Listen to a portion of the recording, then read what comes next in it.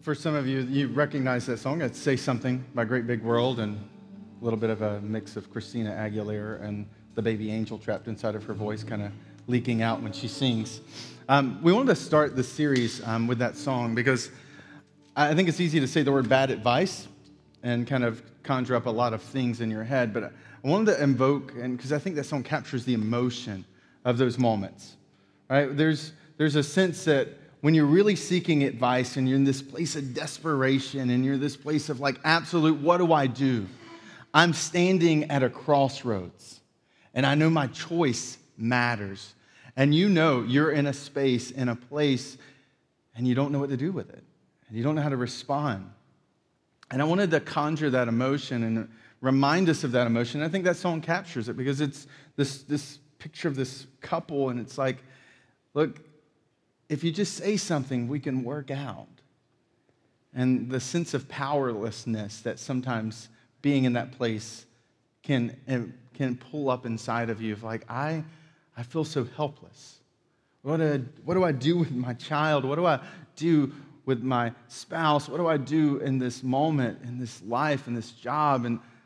And we wanted to dive in September and say, let's just talk about bad advice. Let's talk about the things that oftentimes derail our lives. Because I'm convinced that most of the time, when we look back on a place, when we arrive in a space or in a place in a relationship or in life in general, whether it's personal or professional, when we look back, what's often preceded that is a choice of following some advice that in the end was bad advice. And I wish it was as simple as maybe some of the advice columns that we see in newspapers and magazines. There's one that was a British teen advice column that I came across that I wanted to show you that kind of, I wish all life choices were this simple, right? One is this simple advice to nag him and he'll stay, right? He'll hang on to you forever. Like, this is the worst relational advice ever, but it's in a British teen advice magazine. Or perhaps my favorite piece of advice is the one that Charlie says on her shout out that this is so fabulous, that, you know, whenever you're traveling and you really just have that longing for that toast and jam flavor, that travel with an iron, but not a steam iron, because that won't make the toast quite taste right. She's like, it feels like a little bit like being at home. And you're like, no, here's a piece of advice. If you really like toast that much, travel with a toaster, right? And I wish it was obvious. I wish life choices were this obvious, that when you saw bad advice, you instantly recognized it. You're like, that's the worst advice I've ever heard. But that there are young British girls who read that and they're like, that's the key to my relationship. I just need to nag him. And it's like, no, don't nag him. That's horrible advice. And what I want to do today in our time together, instead of talking about bad advice, wouldn't it be better, wouldn't it be nice if we could recognize bad advice? Wouldn't that be far nicer? Not knowing how to undo or to rework or to backpedal, but to actually spot it when it comes up in front of us, like, hey, if you want toast, travel with a travel iron, not the steam iron. Kind of recognition. And so this morning, what I'd like to do for us is I'd like to step into a moment in the life of an ancient king, surrounded by advisors. And on the surface, stepping into this moment that happened 3,000 years ago doesn't seem like it would have any impact on our today. But what we'll find in stepping into their conversation happening around the room as these advisors are speaking into this king's decision, and what we see in the aftermath of the advice taken, I believe, are two characteristics. These two characteristics that almost every single bad advice has in common with one another. They're filters, they're characteristics, they're tells that when we see them, we have a clue that this may be bad advice coming at me right now. And I want us to walk out of this room. And in the weeks ahead, we can deal with some specific bad advice, but to walk out of this room this morning with a filter that helps to catch it when it's thrown at us. And so if you have the Encounter Church app that Nick referenced earlier, if you've already downloaded it, you can click on message notes, and the passage is already there with you, or you can click on Bible. If not, it's going to be on the screen. But I want to set the backdrop. This is probably a story that you've never heard. Even if you maybe spent some time in church growing up, this is one of those kind of stories buried in the midst of a lot of other larger stories that can be lost. It's in a book that perhaps you've never even read before. It's a book called 1 Kings. And it's not because it's about the first king and then the second king that follows. 1st and 2nd Kings is part of a 2-volume set that's part of the Jewish Bible or the Old Testament and the Christian kind of collection of books called the Bible. And 1st and 2nd Kings were the chronicles, the stories, the history accounts of the kings of the nation of Israel. The nation of Israel is a really old nation. It still exists today, but in its original form, it was ruled by kings. The first great king, not the first, but the first great king was the king named David. And most of the book of 1st, 2nd Kings chronicles what happens out of his bloodline and out of the aftermath of his kind of monarchy. The first king, David, has a son named Solomon who takes over from him. And where David is kind of characterized by this warrior kind of spirit. He's Braveheart, gladiator, all mixed into one. He's the guy who runs into a battle and defeats everyone. He's like an ancient form of Jack Bauer, right? It's just all those great like moments in movies. He's that guy. And he attracts other guys like that guy. And so he's built this like phenomenal following, this tribal nation, because the nation of Israel at the time were a collection of 12 tribes.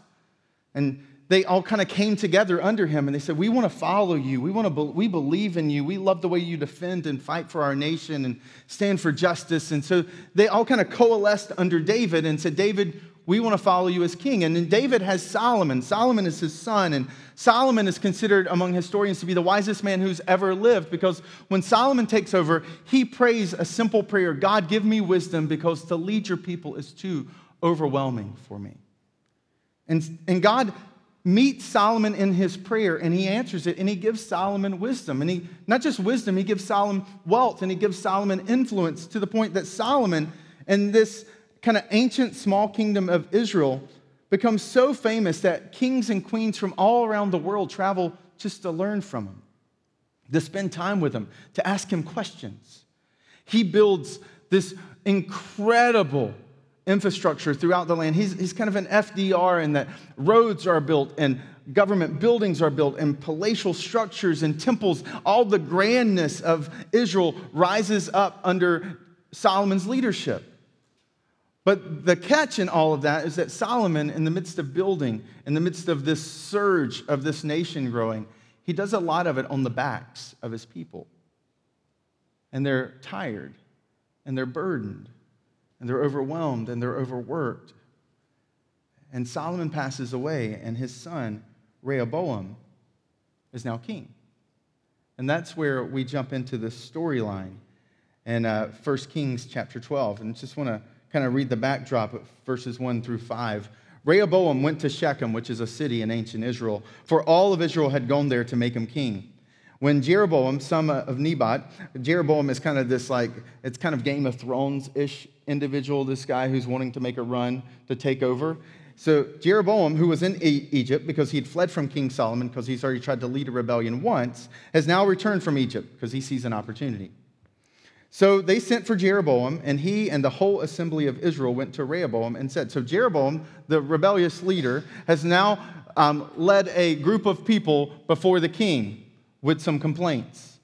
And they say this: your father put a heavy yoke on us, but now lighten the harsh labor and the heavy yoke he put on us, and we will serve you. Rehoboam answered, go away for 3 days and then come back to me. So the people went away. So what you have in this backdrop of what's about to play out in front of us is a nation made of 12 different tribes with this growing tension of being overworked, overtaxed, overburdened by the government structure. And a rebellious kind of leader comes to Rehoboam and says, hey, here are our demands. And buried implicitly in those demands are some threats. They say, hey, you need to ease it. Your father almost killed us. And Rehoboam, rightfully so, realizes, okay, this is heavy. This matters. The nation is in balance off of this decision. And so Rehoboam calls his advisors together. He says, give me 3 days. I need to think through this. This isn't a simple choice. I need to process your question. I need to process what you've said. I need to take in all of kind of the implications. And so he asked for 3 days, and when they leave, Rehoboam calls 2 separate groups of advisors together. And it's in the calling of these 2 separate groups of advisors that I want to read for you their response. Then King Rehoboam consulted the elders who had served his father Solomon during his lifetime. The elders would essentially have been kind of an acting group of counselors, almost similar to a cabinet of today. And they're speaking into Solomon, and now they've had this perspective that's carried over 2 different kingships. And now Rehoboam invites them in and he says, how would you advise me to answer these people? He asked. They replied, if today you will be a servant to these people and serve them and give them a favorable answer, they will always be your servants. But Rehoboam rejected the advice the elders gave him and consulted the young men who had grown up with him and who were serving him. He asked them, what is your advice? How should we answer these people who say to me, lighten the yoke your father put on us? The young men who had grown up with him replied, these people have said to you, your father put a heavy yoke on us, but make our yoke lighter. Now tell them, my little finger is thicker than my father's waist. My father laid on you a heavy yoke. I will make it even heavier. My father scourged you with whips. I will scourge you with scorpions. 3 days later, Jeroboam and all the people returned to Rehoboam, as the king has said, come back to me in 3 days. And the king answered the people harshly, rejecting the advice given to him by the elders. He followed the advice of the young men and said, my father made your yoke heavy, and I will make it even heavier. My father scourged you with whips. I will scourge you with scorpions. That's the fallout. That's the 2 pieces of advice he gets, and the one he chooses is the young men who grew up with him. And what happens in the aftermath is the nation falls apart. They say, all right, well, if this is how it's going to be, then we have no part with you. And 10 of the 12 tribes represented that day and that request step out, and there's literally the nation of Israel is split into 2. And for the rest of nations, for the rest of their history as a nation, they live as 2 distinct, separate nations that would sometimes war against one another. All of that out of one piece of advice taken that was absolutely terrible. And it's in this ancient kind of moment, it's in this ancient boardroom that I see 2 characteristics that we can pull out into our own personal moments today. The first characteristic is that bad advice is oftentimes driven by ego, not empathy. Right? You see that in the way that the young men respond to him. They say ridiculous things. Right? Your father scourged with whips, we'll scourge with scorpions. I'm like, what does that even mean? But it's big and it's grandiose. It's a desire to try to control the people through fear. It's all ego. Whenever you bump up against someone who's trying to control you with fear, that's not leadership, that's manipulation. It's driven by ego. And that's what you see here. These leaders, he responds to bad advice that's driven by ego. There's not empathy in it. He doesn't believe he's accountable to anyone. He's like, these people, they don't mean anything. I'll even press harder on them than my father did. He thinks he's above accountability. He thinks he's above any kind of checks and balances. He's stubborn. And he doesn't listen to any type of correction. And whenever you start to see those kind of traits popping up, it doesn't matter how good that advice feels or sounds, it's probably bad. Because there is no opportunity, there is no situation where you and I are 100% right all the time. We would like to think there is, but there's not. And bad advice is oftentimes, it's driven by ego, it appeals to the ego, and it has nothing to do with empathy. And the reason I say empathy is because empathy is important. See, for ego to exist, for ego to feel okay and to be able to push forward in following a piece of bad advice, it has to seek out spaces where people affirm the opinions it has. It has to find individuals that repeat what they already believe to them. I would call it an echo chamber, because an echo chamber just reverberates your own voice back to you, but it's just a little different, so it sounds a little different. And you're like, that's a good piece of advice. Oh, I like that. That makes sense. In fact, living in an echo chamber can be crippling to you in taking advice, because you get no new perspectives. The only perspective you get is your own in different forms and different voices and in different wavelengths. But it's you. It's you bouncing off the walls and off the opinions of those surrounding you. And that's what the young people said, right? Did you notice that? He says, how should we respond to them? When he talks to the elders, it's, how would you advise me? But when he's around his friends, he's like, how do we respond? They're like, oh, yeah, this is how we're going to respond. We're going to say, my pinky. And they're like, yeah, pinky. Scorpions. I mean, I bet all of them were nodding. Yeah, that sounds, not ants, scorpions. And they're like, yeah, that's a great piece of, yeah, pinky, not pinky, his waist. I mean, they're like all kind of building off of each other's pieces of advice, and they love it because it's an echo chamber. There's no empathy. All they hear is their own perspective. An echo chamber is one of those dangerous traps that leads us into bad advice. You see, the elders, however, they respond, right? That if you will be their servant, they will follow you faithfully. If you're willing to serve them, and the reason they could say that is that they had watched for decades what had played out under Solomon's leadership. They saw a people burdened. They saw people overworked. They had empathy. Empathy does not mean that you agree with everyone, but empathy means that you understand where they're coming from. You can have empathy and still disagree with someone. You can step into their shoes and understand what life is like and still say, I don't see it that way. But empathy is critical if we're going to make good advice, because empathy brings with it some benefits, one of it being an alternate perspective, another way of seeing the world. And you can still arrive at a good decision. Had they listened to the elders, they said, look, I'm still appealing to you and your leadership. They'll follow you forever. And it's not just something they struggle with. There's, even recently, it's been interesting to see a Pew Research study that said that 47% of Clinton supporters and 31% of Trump supporters say that they have no one in their life that's voting for the other candidate. That is an echo chamber. And what happens when you live in an echo chamber is you vilify people. You vilify other people's opinions. You vilify other people's perspectives. You say words where you reduce an entire group of people down to one single dimension, and they're all idiots because they don't see it the way you see it. And your friends all agree with you.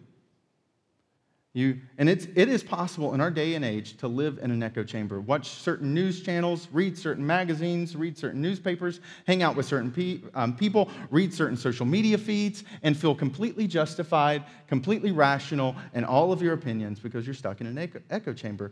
And for us to break out of the echo chamber and the bad advice the ego produces in us is for us to intentionally seek out alternate perspectives and fight to be empathetic people that are more informed. Where this fleshes out practically is even in romantic relationships. I'm walking through this right now with someone where they're dealing with potentially a divorce. And I've warned them. I said, look, let me tell you how this thing plays out. If you're not willing to be honest with some of the things that you're doing, what's going to happen next is you're going to surround yourself with people who are doing what you're doing so that you'll feel better. And sure enough, this week, that's what's been happening. They're going on trips with them and hanging out with them, and all of the conversations are like, yeah, you're right, and she's wrong, and you're smart, and she's a moron, and yeah, serves her right that you're doing that. And it's easy, though, isn't it? You've got a problem, text your friends, and they're like, oh, yeah, you're so right. they don't understand you, they don't get you. That we find ourselves kind of being sucked in to these places. If you're going through a rough relationship right now, if you're in a rough relational patch, whether it's romantic, whether it's within a friendship or with your child, the worst thing you can do is surround yourself with people who are going through the exact same thing. And I know that there is a sense of comfort that comes in knowing someone can feel your pain, but what also comes with that is a lack of perspective for someone to see something about that maybe you could change that would affect the relationship. And it goes beyond that, even with how we parent sometimes. We project onto them. There's not empathy. I want you to be successful because it looks good on me. I want you to get into that school, and I want you to have good grades because people are going to judge me. And there's not an empathy. There's not a sensitivity to what it's like to live inside of a pressure cooker. It's ego-driven. What are people going to think about me? And we make choices for our children sometimes that has nothing to do with advice that would be better for them. It has everything to do with what's going to make me look better to others. It's subtle. It's in all the different areas. If you're single, the worst thing you can do is surround yourself with single people who have relational problems. Because they're just going to affirm whatever problem you find yourself in. That we have to intentionally seek out people who have differing opinions, differing perspectives, because if not, we will always be drawn towards individuals who see the world the way we see them. That's why I would encourage you to join a life group. We believe community matters, and we believe there's health when other people have perspectives and are able to speak in to struggles that we have and see life from a different angle, whether it's because they're at a different stage or a different age or just a different set of life experiences that bring wisdom. And we meet together regularly to kind of process out of the message, what does this look like even deeper in my personal life, my professional life? And we'll have 6 life groups that start up next month. That means there's 6 different opportunities, that there's a life group that will probably work with your schedule, that can be a safe place for you to grow and process and have space to navigate these choices and to have a relationship of people who see things a little differently than maybe you do. Or maybe it's a mentor. Maybe in your personal life or your professional life, you see the fact that I don't know what this looks like. For me, in my journey, when I became a father, I didn't know what a father looked like. I didn't have one. The only examples of a father I had in my life were horrible examples. And I knew if I was going to be a good father, that I had to find someone who was a good father, who could give me wisdom and advice and become a mentor. That I have mentors in my life speaking into me, challenging me, saying, hey, I don't see it that way. And mentors can help you and I take next steps in our life. And it may be that for you, what you do out of this today is to connect with someone. Maybe they're sitting beside you, maybe it's Jason or I, and say, hey, I want to find someone who can help me go to that next level because I'm stuck, and I need someone with a different perspective than I have. Or even one of the prayers I have as a parent, something that Jenny and I have talked about with our daughter, is we recognize there's going to be a day where she no longer thinks that our advice is good. I think I've heard that will happen. She's 4, and it started happening a year ago, so I'm pretty much believing it now. Daddy, I already know that. Do you? I didn't know that you knew that already because you're 3, right? But I get that. And so one of the things that we pray for, one of the things that we look for is we will be intentional, and are intentional, in fact, about putting our daughter around women that we love, that we respect, that we trust, who we know when the day she stops coming to us to ask advice, she might still go to them. Because if we're not intentional, our daughter will drift towards an echo chamber. And we want to be intentional as parents about providing an alternative perspective to her life and her challenges even before they arise. And so we encourage little play dates. We put them around. It may be why sometimes you're like, why does he have his daughter talking to me? And it's because there's something about you I want her to catch so that down the road, maybe she wants to get advice from you because she doesn't want to talk to me or Jenny about it. I think it's these subtle things where we intentionally work in our lives, because if not, we will always fight the tendency to take bad advice because our desire to want to be right in a situation will always trump what is actually right. And that's a challenge. But that's just the first characteristic. A short characteristic, it's a little briefer, is that bad advice tends to focus on the moment, not what matters. Most bad advice is very much kind of emotionally centered, focused, lasered in on that moment, not what matters down the road. Case in point, here's the young guys and their dramatic emotional response. Scorpions, our pinky's bigger. Stick it to them, crush them, let them know that you're the leader. The elders recognize, look, what matters is not how you're feeling right now because of what they said to you. What matters is that you keep the nation together because you're the king. That's what matters, is that you're a good leader. What matters is them serving you faithfully forever. And yet he misses it all. He completely skips it and says, no, I want to focus in on the moment, and that's why I want to call them back and bring the hammer down and really press in. But oftentimes, bad advice keys in on the moment. How do you feel right now? What do you want right now? The anger, the frustration, the disappointment, it brings those things up. Instead of what actually matters, the elders brought a rational, long-term perspective to their piece of advice. And it's always a good thing to bring that. That British advice column, here's another one. I think this is just focus on what matters, not the moment. So one of the pieces of advice, if you're hosting a dinner party and you don't have a lot of cash, make an alternative after dinner mints. Simply freeze a tube of toothpaste, then cut it open, slice them and dice them, and put them out for your guests to enjoy. Focus on the moment, not what matters. I'm like, here's what good advice looks like. If you can't afford to buy mints for the people coming to your party, don't throw a party. But that's a humorous moment instead of what matters. What matters is you need to get your financial self in line, right? Like, you've got serious financial problems if you can't buy peppermints. That's an issue. But no, the moment is, well, what about my dinner guests?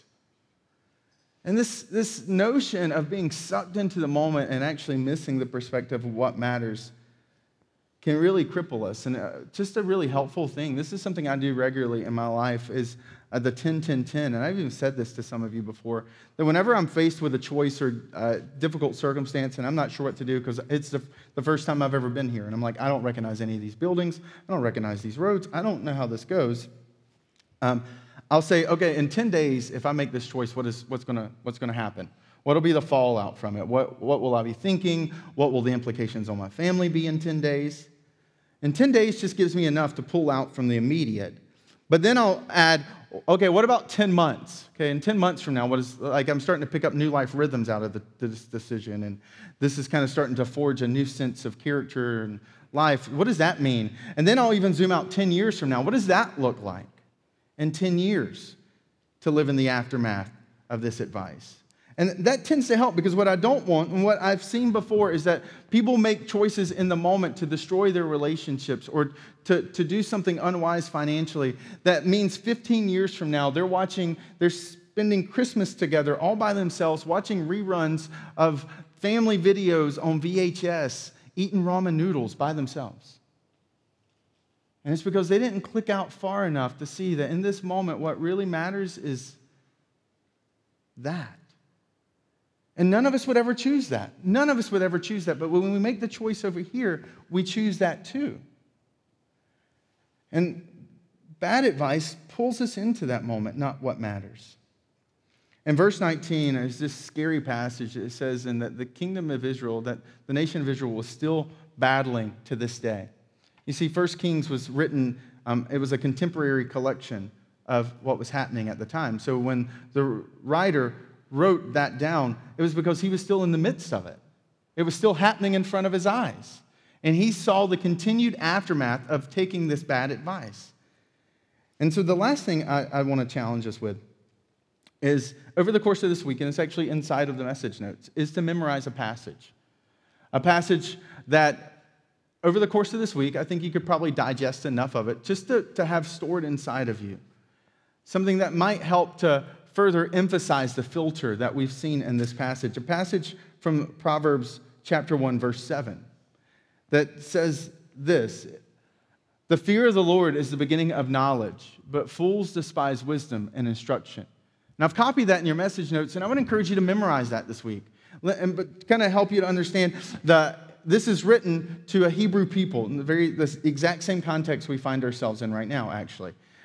So the fear is, in the Hebrew world, fear was a little different than what it means today. Today, fear is kind of a terrifying, we think absolutely negative. But fear for the Hebrews was more awe and wonder and majesty. It would be like standing at the edge of the Grand Canyon and realizing there's a healthy awe because you're like, I could fall into that. This thing is massive and big. It's a sense if you've ever been around a really large animal like an elephant or a lion, it kind of, a little bit of it stirs up with that. And you're like, whoa, this is I'm over my, it's Shark Week on Discovery Channel. It's the crazy people inside the cage. It's, wow. And the proverb 1:7 was a piece of advice given ironically by Solomon to Rehoboam. These words were written and spoken over Rehoboam as a young boy. And what he was trying to communicate to his son is, son, the awe and wonder of the Lord, the realizing that life is bigger than you, that it doesn't center around you, that it centers around Him, and that we are to be accountable to Him, that our lives have responsibility that goes beyond what we want in the moment. He's like, that's the beginning of wisdom. You start, if you want to grow wise, if you want to be a person who walks in good advice, start there. And then he gives his son a warning. But fools despise instruction.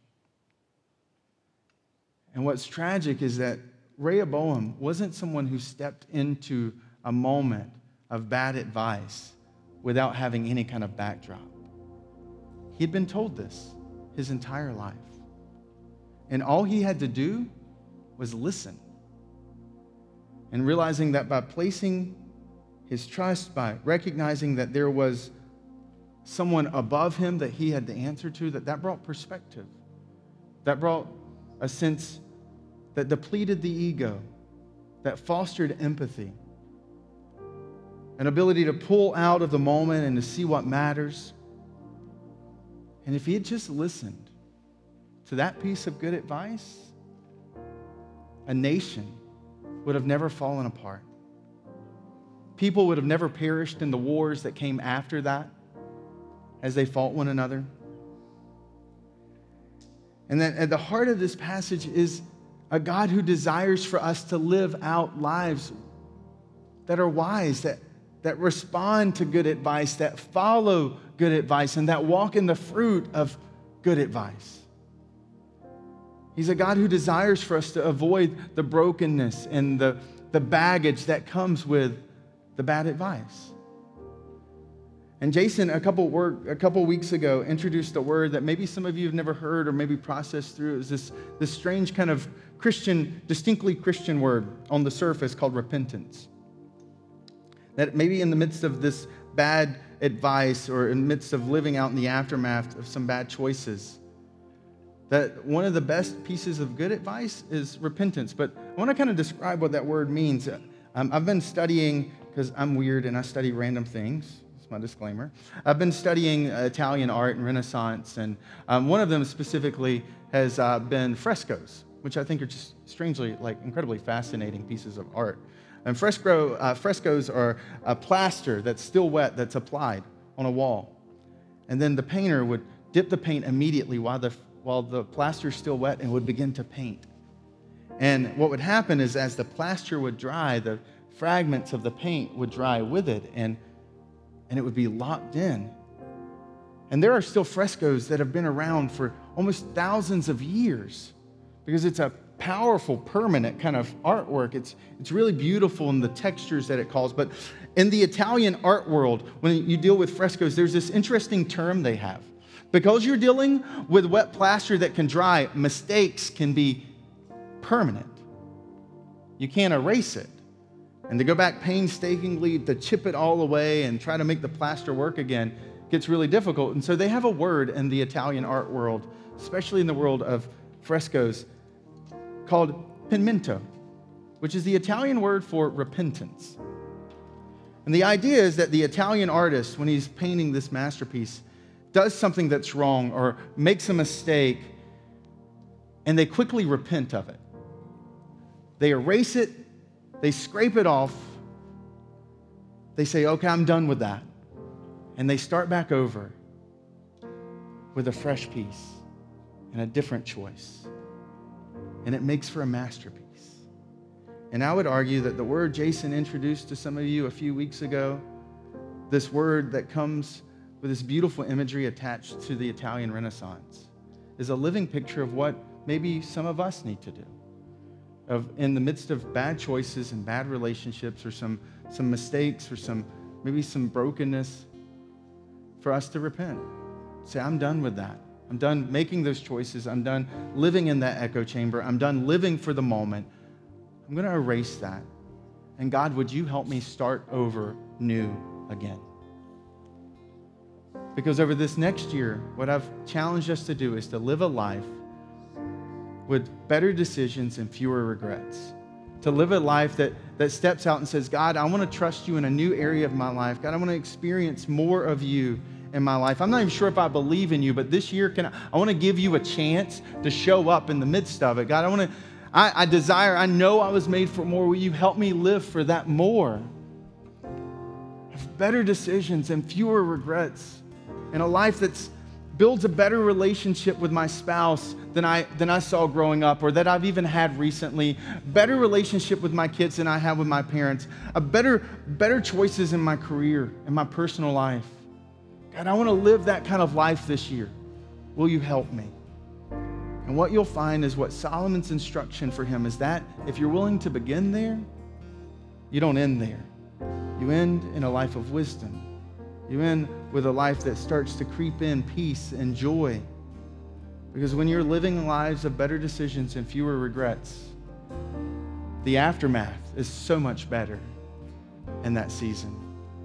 And that this year, you and I can begin to experience the life we were created to experience, a life that's a masterpiece. Let's pray. Jesus, thank you. Thank you that you give us an opportunity to experience you, to walk in the weight and reality of what you desire for us. And I pray that we would be people who live lives of wisdom, that you would give us the courage in our personal lives as we look at the decisions we're making to, as the Italian art world says, repent, to erase it and to say, God, help me start over new today, and to walk in that freshness, and that our lives this year would be filled with better decisions and fewer regrets, and that we, created to be masterpieces, would live out masterpieces in relationships, in our choices, in our romantic life, in our single life, in our parenting life, in our professional life. And thank you that you're a God who desires that for us and who is for us in it. In Jesus' name I pray. Amen. One of the things that we do every single week is we carve out space just to respond. We believe the most helpful and hopeful hour of your week should be on Sunday. And that many times in the midst of our everyday schedules, we can kind of blow through, push through, press through all the things that we probably should reflect upon and adjust in our lives. And so we carve out space every Sunday for us to be able to process and ask those questions and think about those questions and say, what if I were to make better decisions? What would those fewer regrets in my life look like? And so there's a song that we want to kind of sing over you and invite you to sing with us called God of Miracles. Because we recognize for some of you in here today that you look and you dream and you imagine and it doesn't feel possible, it feels impossible. Like, God, you know the state of my relationship right now with my spouse, or you know how it is at work, and God, you know our financial position, or God, you know what's happening with my child and me. That feels impossible, God. And this song is just a reminder that it is not just us stepping in, that behind the scenes, to use this Italian artwork, it is not just our hand on the canvas. It is his hand and his strength that is willing to guide our hands if we're willing to ask for him to step in and to lean into our lives to help us to live out a life with better decisions and fewer regrets. And this song is a reminder to us that he is the God of miracles. And it gives us an opportunity to cry out and to call out for him to work in our lives. For those who call Encounter Church home, it's a space we carve out to return to him what he's been gracious and he's given to us, that we're a generous church, and it's because we have generous people who call Encounter Church home. And so we call that, we carve out that space to give back to him. And if you're a guest, like Nick referenced earlier, this would be the time for you to fill out the connection card on the app, or to maybe click on Starting Point and let us know how we can step in with you in this journey, or to even write on the connection cards ways we can pray for you, or the ways we can get to know you.